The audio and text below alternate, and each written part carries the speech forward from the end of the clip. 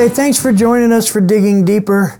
We're going to press a little bit into something we mentioned in the sermon on Sunday, the woman who washed Jesus' feet with her tears and then dried them with her hair. I want to read those verses so you can follow along. It's in Luke 7, starting at verse 36. And I want to read this whole story to you to kind of put it in context and then help you see that this woman's actions are a result of her standing before Jesus in authenticity rather than image. So let's start with verse 36 in Luke 7. You need to get the background and the context of this story here, this event. So in verse 36 it says, one of the Pharisees asked him to eat with him, and he went into the Pharisee's house and reclined at the table.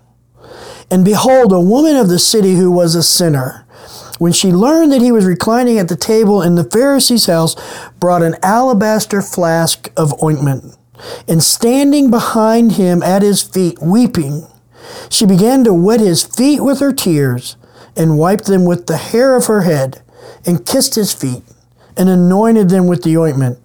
Now when the Pharisee who had invited him saw this, he said to himself, if this man were a prophet, he would have known who and what sort of woman this is who is touching him, for she is a sinner. And Jesus answering said to him, Simon, I have something to say to you. And he answered, say it, teacher. And he said, a certain money lender had two debtors. One owed him 500 denarii, and the other 50. When they could not pay, he canceled the debt of both. Now which of them will love him more? Simon answered, the one, I suppose, for whom he canceled the larger debt. And he said to him, you have judged rightly. Then turning toward the woman, he said to Simon, do you see this woman? I entered your house. You gave me no water for my feet, but she has wet my feet with her tears and wiped them with her hair. You gave me no kiss, but from the time I came in, she has not ceased to kiss my feet. You did not anoint my head with oil, but she has anointed my feet with ointment. Therefore I tell you, her sins, which are many, are forgiven, for she loved much. But he who is forgiven little loves little. And he said to her, your sins are forgiven. Think about that for a minute. We talked about authenticity versus image yesterday and all the contrast through Matthew 7, the contrast of the speck in your neighbor's eye, your brother's eye, versus the log in your own. The contrast between the wide gate and the narrow gate. The contrast between a good father and an evil father.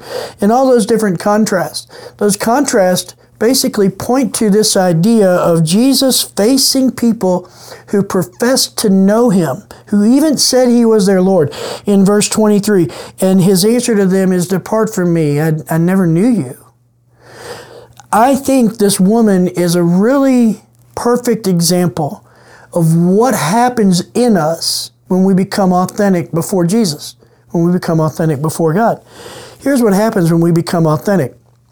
To look at ourselves in an authentic manner, to see the log in our own eye, to realize the capacity to do evil that's in ourselves.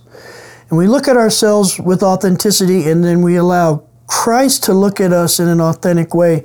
What happens is this. We become overwhelmed by his goodness and glory and our lack of that. We become overwhelmed by his willingness to forgive and our willingness to hang on to things. But we also become overwhelmed by our need.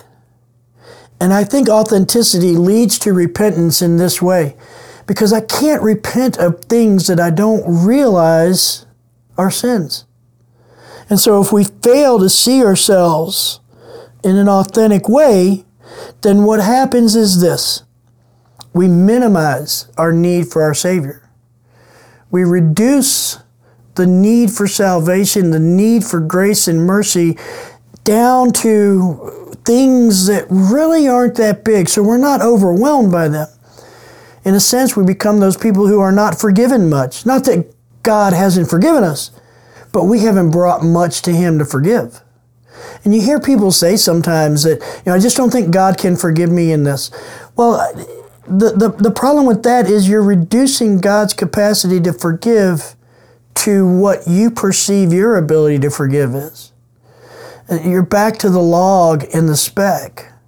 You're back to the idea of, I'm going to walk through the wide gate. It's easier. You're back to the idea of coming before God in a way that's not authentic. You see your need for forgiveness, but you're not willing to allow God to be who He is authentically. And then the other side of that is those of us, or those times in our lives where we look at ourselves and we minimize everything. Well, I did this, but it's not as bad as what this person did. Now we're back to the log and the speck again. It's not as horrible as what other people do. I'm not a bad person. I just, and then fill in the blank. And what happens in those times is we're not authentic with ourselves. We may come to God and see Him and say, God can forgive all things. But fortunately for me, I don't have much to be forgiven of. That's the Pharisees' mindset. That's the saying of, I can't touch Jesus because I'm a sinner, because He's holy. But the reality is He became what I am so that I can become what He is. And authenticity demands that I look at myself and go to the deepest, darkest places. But I don't do those in my own space, alone. I do those in the presence of Jesus. And then I find that I see myself clearly, but I also see Him clearly. And He sees me clearly, which means that forgiveness goes into the deepest places of my need. I want to read you another verse from Luke. In Luke 5, the story of Jesus telling Peter and some of the other apostles to throw their nets out after they've been fishing all night and they hadn't caught anything, and they throw their nets out and this miracle happens. And so I want to pick it up in verse 6 in Luke 5. And when they had done this, they enclosed a large number of fish, and their nets were breaking. They signaled to their partners in the other boat to come and help them. And they came and filled the boats so that they began to sink. But when Simon Peter saw it, he fell down at Jesus' knees, saying, "Depart from me, for I am a sinful man, O Lord." See, I think what's happening here is this is a moment of Peter becoming authentic with himself, bringing himself as he is before Jesus. He saw himself. He didn't do anything wrong in these verses. He didn't commit any sin in this verse, yet he still sees himself as sinful. Because here's what I think happens when we're authentic. When we're authentic and we look on Jesus with eyes that are authentic, and we look on ourselves with eyes that are authentic, we have no other conclusion to come to except this: He is holy, I am sinful. And that's exactly the place we need to land at if we are going to begin to have a deep, authentic relationship with Jesus that Matthew 7 in verse 23 speaks of. Or maybe it speaks of the absence of. Didn't we prophesy in your name? Didn't we cast out demons in your name? Didn't we do mighty works in your name? And I will say to them, I never knew you. Depart from me, you workers of lawlessness. See, what I see in that verse is people coming to Jesus saying, we see you as who you are, but we don't see ourselves as who we are. We see you as Lord, but we don't see us as in need. We don't see us as sinful. We see you as powerful and the one who judges all things, but we see us as okay. We're just not that bad. We did all these things in your name. Look at our resume, Lord. Look at our resume. We're good. We've done good things for you. And Jesus brings it all back to relationship. I never knew you. And that's what I think authenticity does. Peter found authenticity in this moment in Luke 5, where he could stand before Jesus and see that Jesus had authority and power. I think it's more than just throw your net on this side of the boat instead of that side. I think that's when Peter's eyes were opened up to see Jesus in the fullness of His majesty and glory and His perfection. And when faced with that, I have no choice but to say, depart from me, I'm a sinful man. See, here's what I love about Peter telling Jesus to go away. I think that statement speaks to the idea of this, I cannot be in your presence except by your choosing, not mine. When I turn to Jesus and I'm authentic, my first reaction is, I have no place in you, because I see me as I am. And his first response is, no, I've made a place in me for you, because I've resolved what you've been. The resolution of what I've been is Christ, which means now I have a place in him as I truly am. And so that's why authenticity matters. I wonder if God can even hear my prayers that are not authentic. I wonder if God can even change my life when I don't come to him authentically. I wonder if God can transform me when I only bring him image, not who I authentically am. I don't know. I think that authenticity is that important, though, that if I'm going to truly have a relationship with Jesus, it's got to be rooted in who I am, who I know me to be underneath it all.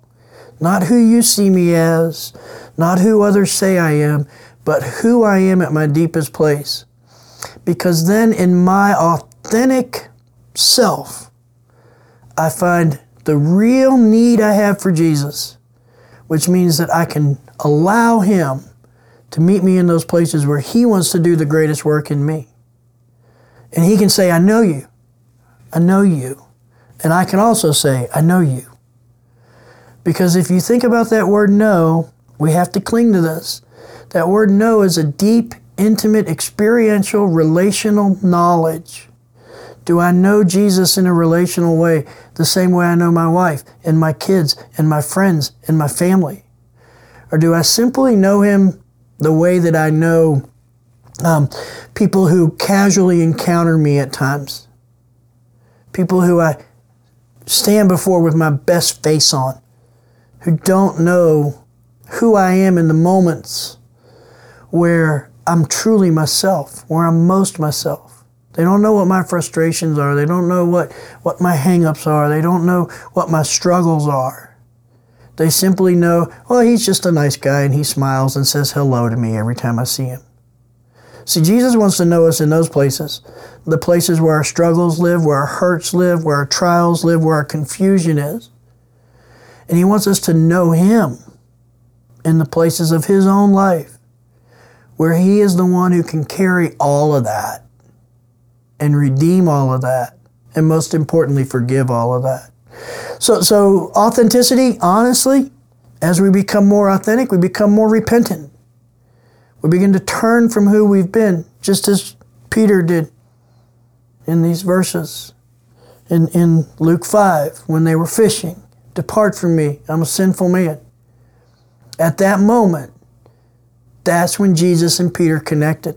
That's when they became known to each other. We all need that moment where I see Jesus in all of his majesty, perfection, and glory, and I see me in all of my neediness and brokenness and hurts. And I look at him and I say, depart from me, I'm a sinful man. And he goes, no, that's the last thing I'll do. Because you now know me, and I know you, I'm never leaving. That's what we all need. That's the place of deep repentance, true repentance. See, repentance isn't sorrow for my actions. Repentance is recognizing that I've broken the relationship and coming back to the relationship. I can only come back to the relationship as who I truly am, which means I have to be authentic. I hope that's helpful. There's some great questions that you can look at together and poke through. But I want to encourage you to practice standing authentically before Jesus by practice standing authentically before each other. It's okay and safe to verbalize, speak out loud in your group and this group of people that you're doing life with, together with. It's okay to say, man, these are the places where I don't think Jesus accepts me. These are the places where I don't think I can stand before him. These are the places where I look and I feel like he needs to walk away from me because I'm sinful. And find encouragement in one another, in the authenticity that exists between people as members of a group trying to do life together with God at the center. And encourage each other to stand in your authentic self with the log in your eye before Jesus and before each other and find that He's looking back at you and saying, now I know you. Now you're known by me. I hope that's helpful. I hope you have a great time in your discussion. Let me pray for you before you go into those conversations. Father, I'm just so grateful that we can come before you just as we are, just as Peter did, and recognize that we're sinful, just as the woman in Luke 7 did, and be able to say, I'm broken and you've forgiven me so much and I have no choice. There's no other response but to love you much because you've forgiven me much. And Father, whatever that looks like for us, bring it. Whether it looks like tears, whether it looks like elation, whether it looks like sorrow and grief or frustration or joy and excitement. And it may look like all of those things at one time. But let us get to a place where we authentically see ourselves and we allow you to see us as who we are authentically, and find that there's a relationship that's built there that's so close and so tight it can never be severed between Jesus and ourselves because of the authenticity. We just ask that you show up in mighty ways for all of us and do that work. And we ask that you do that in Jesus' name. Amen. Hey, have a great time in your group and have a great week.